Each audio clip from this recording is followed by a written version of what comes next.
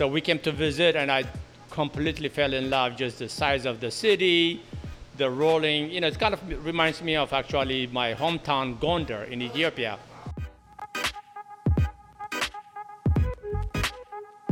That was Radio Africa owner and chef Eskinder Azeged. Welcome to Storied San Francisco. I'm your host, Jeff Hunt. This episode kicks off Small Business September for us here on the podcast. In it, Eskinder shares the tale of a teenage boy and his brother leaving their communist home country of Ethiopia on foot for Sudan. They eventually received refugee status from the U.S. and moved to New York City, where Eskinder found work as a busboy at the UN building. But a trip to San Francisco with his girlfriend ended up changing his life. He moved here in 1986 and worked at a number of restaurants, which he talks about in the episode. Here's Eskinder. I mean, the Ethiopia part, since I've only lived about 18 and a half years, or I left Ethiopia at the age of 19, I should say, was very minimal. Ethiopia being sort of a closed country, also closely knit culture. We were really not exposed to the outside world. So, where in Ethiopia? Gondar, okay, the northern part of it, okay, northeastern kind of. And growing up, we have pretty much the pretty simple life. All the stories were just either recycled, evolved from Ethiopia, and I left right after I finished high school because Ethiopia used to be a communist country, and basically all the young people, including myself, weren't participating in what the government was doing to Ethiopia. So basically we were forced out. We walked out of Ethiopia, me, my brother, and a couple of other friends. Literally walked out? Exactly. Okay. Walked out of Ethiopia. And where did you go? To Sudan. Okay. Which is it's to the eastern part, yeah. Right. And was that scary for you? To the western part. Pardon me? Was that scary for you? Very scary. Yeah. Well, number one, it's scary physically, because we don't know where we're going. And then number two, which is more dangerous, is if we get caught by the government, you could be put in jail for, in prison, or you could you could get killed. Right. So, but at a young age, we were so driven. There's no second thinking about when it comes to safety. What we wanted to do, we weren't in support of the communist government. We walked out of there. I think it took us something around 2 weeks. I don't remember exactly. And then we got an asylum in Sudan, okay. And in Sudan I lived for about little over 4 years. Okay. And what was your life in Sudan? When you got there, what did you do? Sudan, some miscellaneous stuff. My first job there was an ice delivery. Sudan is a very hot country, so yeah. Ice delivery person in Gadaref, which is the first kind of big city, when you arrive in Sudan. And then I didn't stay in Gadaref, moved to Khartoum, which is the capital of Sudan. I think after maybe 6 or 8 months. And then that's where sort of I thrived a little bit because, it's a bigger city. There were a lot of other young people from all over, in fact, from some from other countries, like other African countries. And Sudanese people were are some of the most generous people. So okay. it really, I was really touched by how accepted we were. Like we were like really integrated. There's no such a discrimination or, they're just very helpful. So I assimilated right away. In fact, I learned the language immediately. So I was going to ask about that. I was fluent within a year of the Arabic, the Sudanese Arabic language. Just from, did you take classes or just from No, just meeting from people? every day, yeah. Okay, wow. We were young, we were intermingling every day. We were just start for, new knowledge, just accommodating, working. So that's what we did. At a young age, I think you're like a sponge. Your mind is like a sponge, so you just absorb everything. And eventually, I got a job at the American Club, owned by the American embassy, I think. Okay. And this club is sort of like an international club where lots of Europeans and other people from different countries belong. These are like diplomats and other probably NGOs and stuff like that, where they hang out, where they eat. Social yeah, club. exactly. Okay. That were really opened, my whole world, because I was interacting with people from Denmark, from Germany, and mostly actually from America, England, and all kinds of stuff. Did you already speak English? In high school, I was not bad, just a little bit. Okay. But I was learning more, and as I was working there, because it's required to speak, somewhat, Got it. not necessarily fluently, but somewhat good, Right. English. Right. But then again, we're young, we're like just learning. I was reading Newsweek, the Time magazine, and I probably didn't understand about 85% of Right. what. But you jot down all the vocabularies, just like literally, it's like school. Yeah. So every day I go to the library, check out what they mean, and then reread it again, and converse it, use some of it. Mm-hmm. Pronunciation was very difficult because it wasn't spoken to me, so it was from reading. Just reading, yeah. Yeah.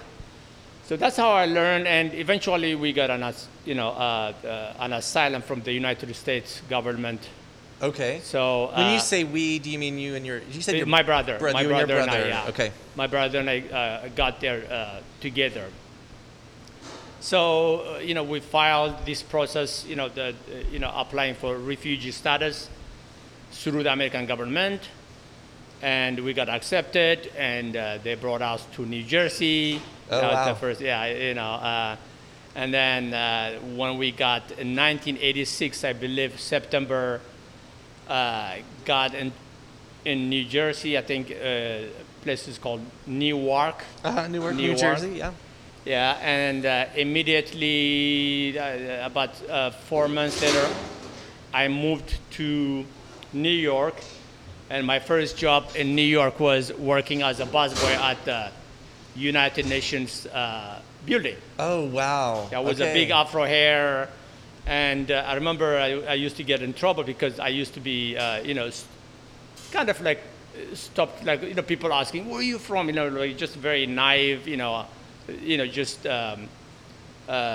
coming from, Sudan, and didn't know, kind of very polite, sweet, just very yielding. It's not like the New York style, right. get things done kind of stuff. The Yeah. manager used to tell me, well, people were asking him, I wanted to answer that, that question, politely, that kind of stuff. Mm-hmm. Was that job at the UN, you said you were a busboy. A busboy, yeah. Was that your first kitchen job? Yes. Or restaurant? Well, Okay. the first restaurant job. Okay. Yeah, the first restaurant job. And like many other immigrants, I think it's the story of most immigrants. You come to this country, you go into the industry, in the service industry, mostly restaurant, hotels. Mm-hmm. Some went into taxi driving, like my brother. Oh, in New York City? In or? New York City, yeah. Oh, wow. Yeah, he drove taxi, I think, for like, I don't know, 8, 9 years. Okay. Now he's a teacher, actually. He teaches in a small university in Washington, D.C. Oh, wow. Yeah, he went to school, went to graduate school, and but I'm jumping here. That's okay. Yeah, But take us back to the UN. I know. So Holy moly. That's a huge, what you did in Khartoum, I feel like was a small version of then you go to the UN and it's the UN. It's absolutely. all over the world. Absolutely. What's interesting about the UN is the kind of people I was meeting. It just, it's pretty international. It's the whole world. So I'm bound to be asked, just being different there, the way I dress, the way I walk, the way I interact with people. Mm-hmm. So it was actually quite fascinating, although the food is, in retrospect now, having lived in San Francisco and having worked in those top restaurants, the food there was just kind of like a hotel, kind of a deli-like, just Yeah. pretty straightforward, which is, trying to cater for, thousands of people around the world. So, but the experience was great because just meeting all the people, interacting.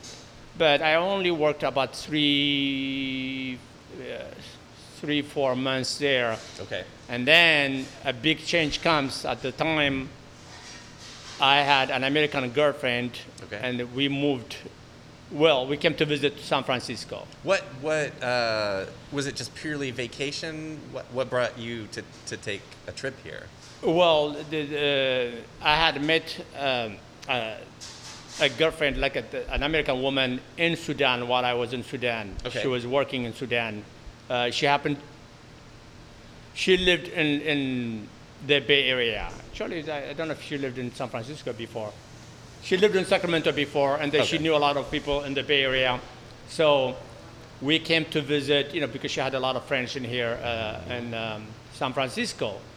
So we came to visit, and I completely fell in love, just the size of the city, the rolling, it kind of reminds me of actually my hometown, Gondar in Ethiopia. Wow, okay. It's pretty hilly, the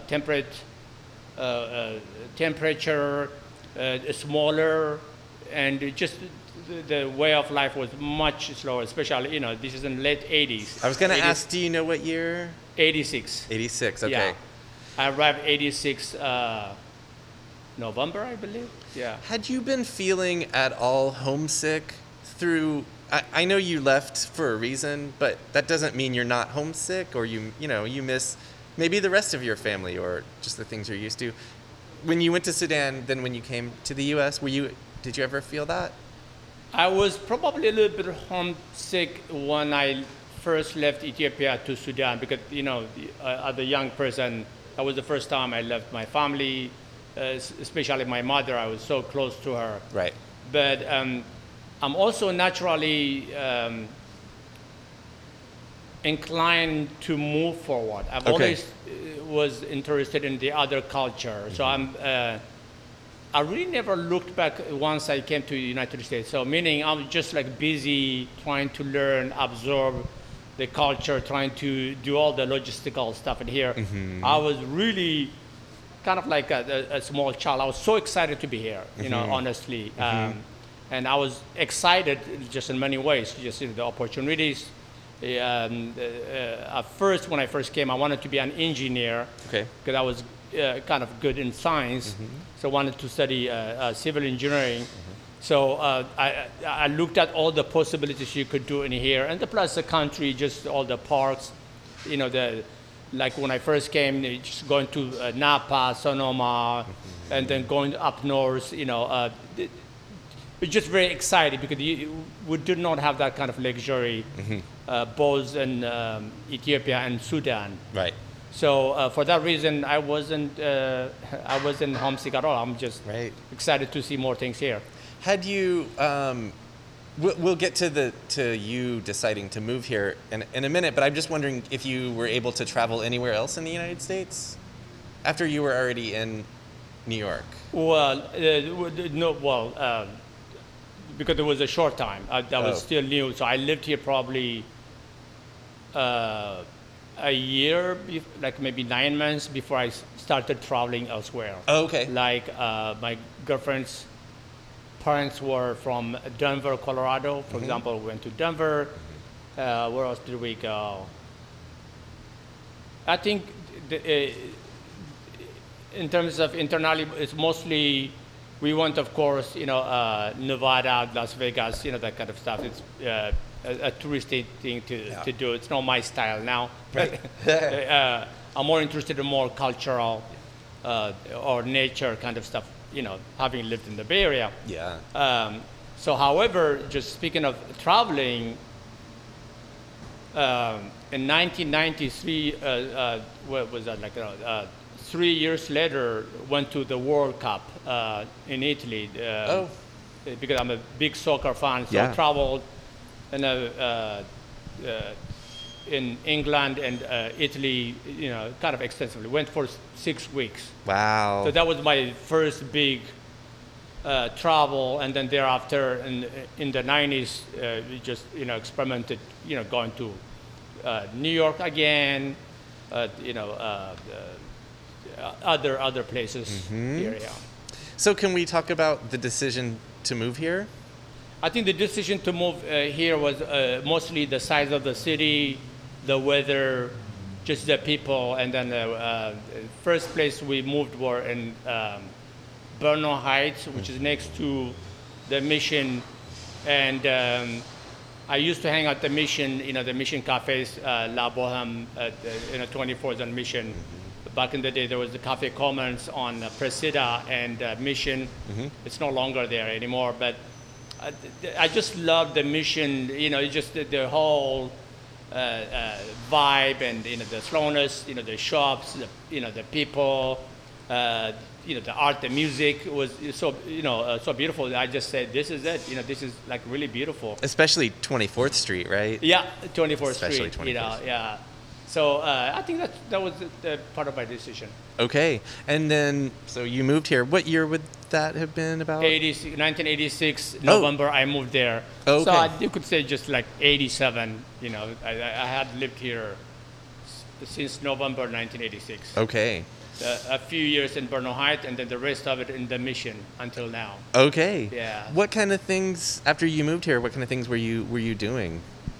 Oh, well, I went back to the restaurant job again. One of the first jobs I got in here was there was a restaurant called Cafe Majestic. Okay. Cafe Majestic was located, still is located, in fact, on 1500 Guff Street. Guff and Sutter, I believe. Okay. God, at the time, it was owned by famous kind of restaurateur chef called Stanley Eichelbaum. Okay. Stanley Eichelbaum. In fact, that was one of the first time I used to see James Beard, a famous, James Beard is Sure. a famous chef. He used to hang out there. Okay. So that was my first job as the busboy. The Stanley, who knew the Ethiopian culture, hired a lot of Ethiopians. Okay, got it. He's, I think he's probably, I don't know where he's from, but, he's a Jewish, really, he has a lot of stories to tell and stuff like that. So he really, in fact, when I quit a year later, he really called me like, come work, that kind of stuff. So that was my first job, and then followed by Jeremiah Tower in 1991. Okay. I don't know if you know the story of Jeremiah Tower. He's one of the great innovator of Californian cuisine. Yes. Coming Let's hear from, it though. Yeah, from coming you. from Japanese restaurant, and in the 80s, I think his restaurant started around 86 probably, and Okay. then in the 80s, in the late 80s and 90s, he was the star of the city. Just very one of the most successful restaurant. Flashy and all the famous people, the politicians. They used to hang out there. So I worked not at the Stars, but then the second restaurant he opened called Speedo 690. Actually, it's called 690. Okay. I think it was on Van Ness and Turk or something like that. Yeah. So that in fact was the first inspiration about food. Where you're cooking now. No, I wasn't cooking. I was a busboy still. Okay, Actually, okay. I was a food runner, but he used to teach some classes on Saturdays. So he asked me if I could help out with him. Oh. So when he was teaching, kind of got interested in the food he was cooking. So I started cooking a little bit, experimenting in my home. What I was seeing visually there, I was not bad then in terms of just cooking from memory, without recipes or anything like that. Of dishes from your homeland. Yeah, from him is whatever he was cooking, just like just trying to recreate that at home. Okay. And that was my first inspiration of food. So from studying engineering in City College, which I was about to finish in the early 90s, became very interested in food. And you credit him and what he was doing with that inspiration? Yes, absolutely. That's the initial inspiration. But immediately after that, I think it closed down or something like that. So in the early, I think it must have been 1992 or something like that. I remember I was so interested, so I was, really like spending in libraries and, and cookwares like the Cellar and the Macy's, just checking out all the cooking materials and stuff like that. So one day I stumbled to another great chef called Joyce Goldstein. Joyce Goldstein, who had opened also her restaurant called the Square One Restaurant. I think, I believe in the late 80s, maybe 88 or something like that. Okay. And so she was giving a seminar about Mediterranean cooking. Okay. So that was my first exposure about Mediterranean cooking. So I sat down and just listened to her, and she was really articulate and just extremely knowledgeable, and I was really inspired by her. So the next day I went and I applied at her restaurant. Yes. this time to cook. No, I actually never cooked. I never cooked. It just, you just wanted to be I just wanted to be in the restaurant, all my work was, in the beginning at the time, it was busboy, but mostly I became a waiter then. Okay.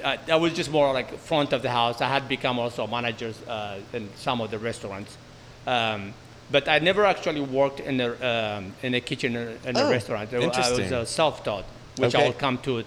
Sure. So when I applied to Joyce Goldstein, I said, yeah, you could start at the busboy, and I started there, and then became a barback, working in barback, and she was probably my main inspiration altogether, because just the knowledge she has, the style of her cooking, her generosity, everything just like you just smelled it. Her kitchen was full of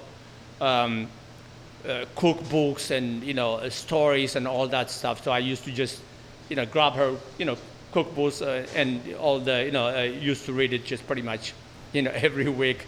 So she was my inspirer.